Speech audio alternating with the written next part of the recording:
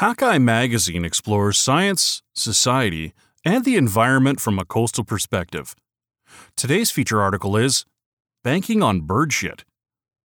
Birds' feces contribute nutrient-rich fertilizer to ecosystems. It's also been a big business for centuries. Written by Lena Zeldovich and narrated by Adam Dubow. Most everyone, at some point in their lives, have had a bird poop on their heads. It's gross, but it can also be taken as good luck, particularly if it's a seabird splat. That shit is worth serious money. Farmers in South America and a few other places have long used the nutrient-rich substance called guano as fertilizer. And it turns out that seabirds excrete up to almost $474 million worth of the stuff per year worldwide, according to a new study. The authors see this finding as a perfect public relations opportunity for seabird services. We wanted to inform the general public about the importance of seabirds and the value they provide for humans, says Daniel Plazas Jimenez, a PhD candidate at the Federal University of Goiás in Brazil, who studies food chains and co-authored the paper, published in Trends in Ecology and Evolution. But the value that seabirds provide to world ecosystems is much greater, Jimenez adds, a powerful argument for seabird preservation. Species like gulls and pelicans nest on islands along the Peruvian and Chilean coasts, mounding the rocks with their droppings. A lot of this guano stays in place due to the region's extremely arid climate, so the droppings attract local harvesters who scrape it off with shovels and sell it as organic fertilizer to farmers. But some guano flushes into the sea, depositing phosphorus and nitrogen. These chemical elements fuel the growth of phytoplankton, which feeds a variety of marine species, from snails to fish, that humans eat. When this guano deposition occurs near coral reefs, it can boost the reef's fish stocks by up to 48%. According to a 2016 estimate from the United Nations World Ocean Assessment, the annual net global economic return of commercial fisheries on coral reefs is $6.8 billion. If just 10% of coral reefs' fish stocks depend on guano nutrients, a conservative estimate according to the Brazilian team, that's $650 million a year. Combined with seabirds' annual fertilizer output, that adds up to over $1 billion. The Goiás scientists are only the latest in a long line of people who have prized bird poop.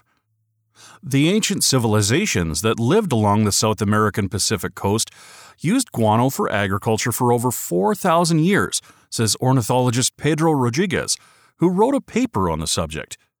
The Inca, for example, harvested guano with boats, then carried it up to farmlands in the Andes on llama caravans, all the way up to Machu Picchu.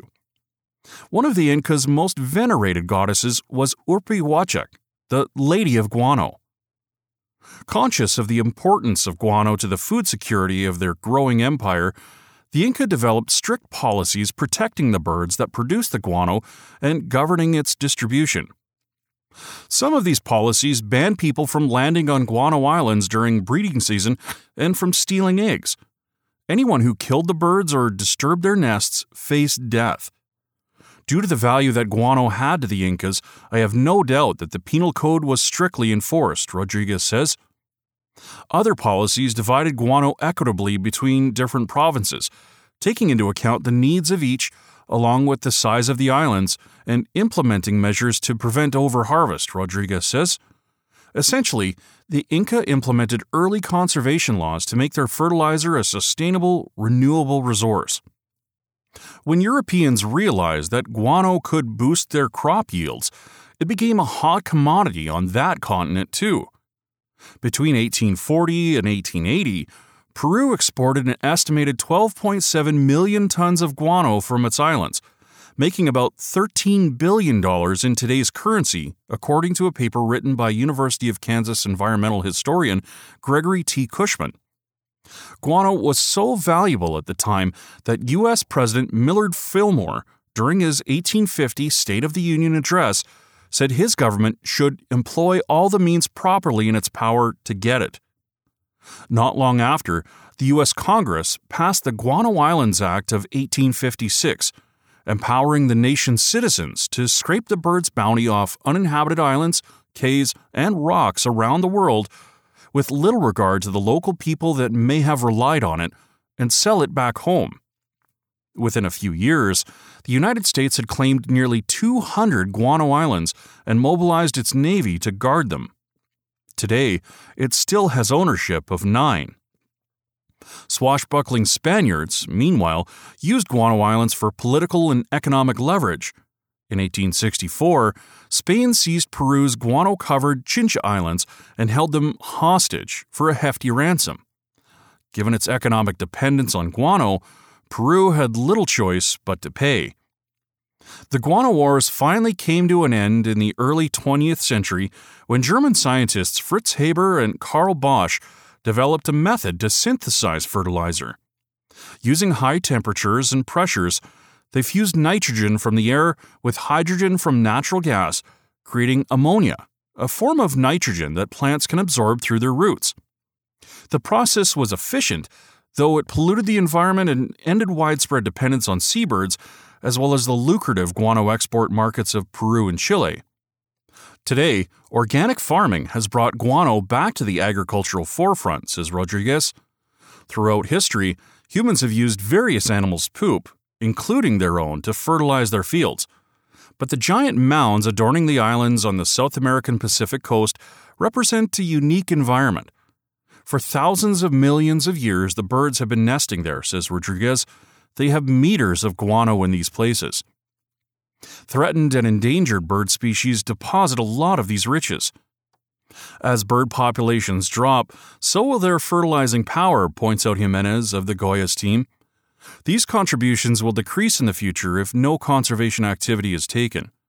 So, the next time a bird unloads on you, keep in mind that it's a contribution to Earth's ecosystems. A gift, perhaps, from Urpi Wachek herself. Find more coastal news and stories from Hakai Magazine on our website at www.hakaimagazine.com. All of our feature stories are part of the Hakai Magazine Audio Edition podcast, which you can subscribe to through your favorite podcast app. If you've enjoyed this podcast, feel free to share it with your friends, and don't forget to like, comment, and follow us on Facebook and Twitter.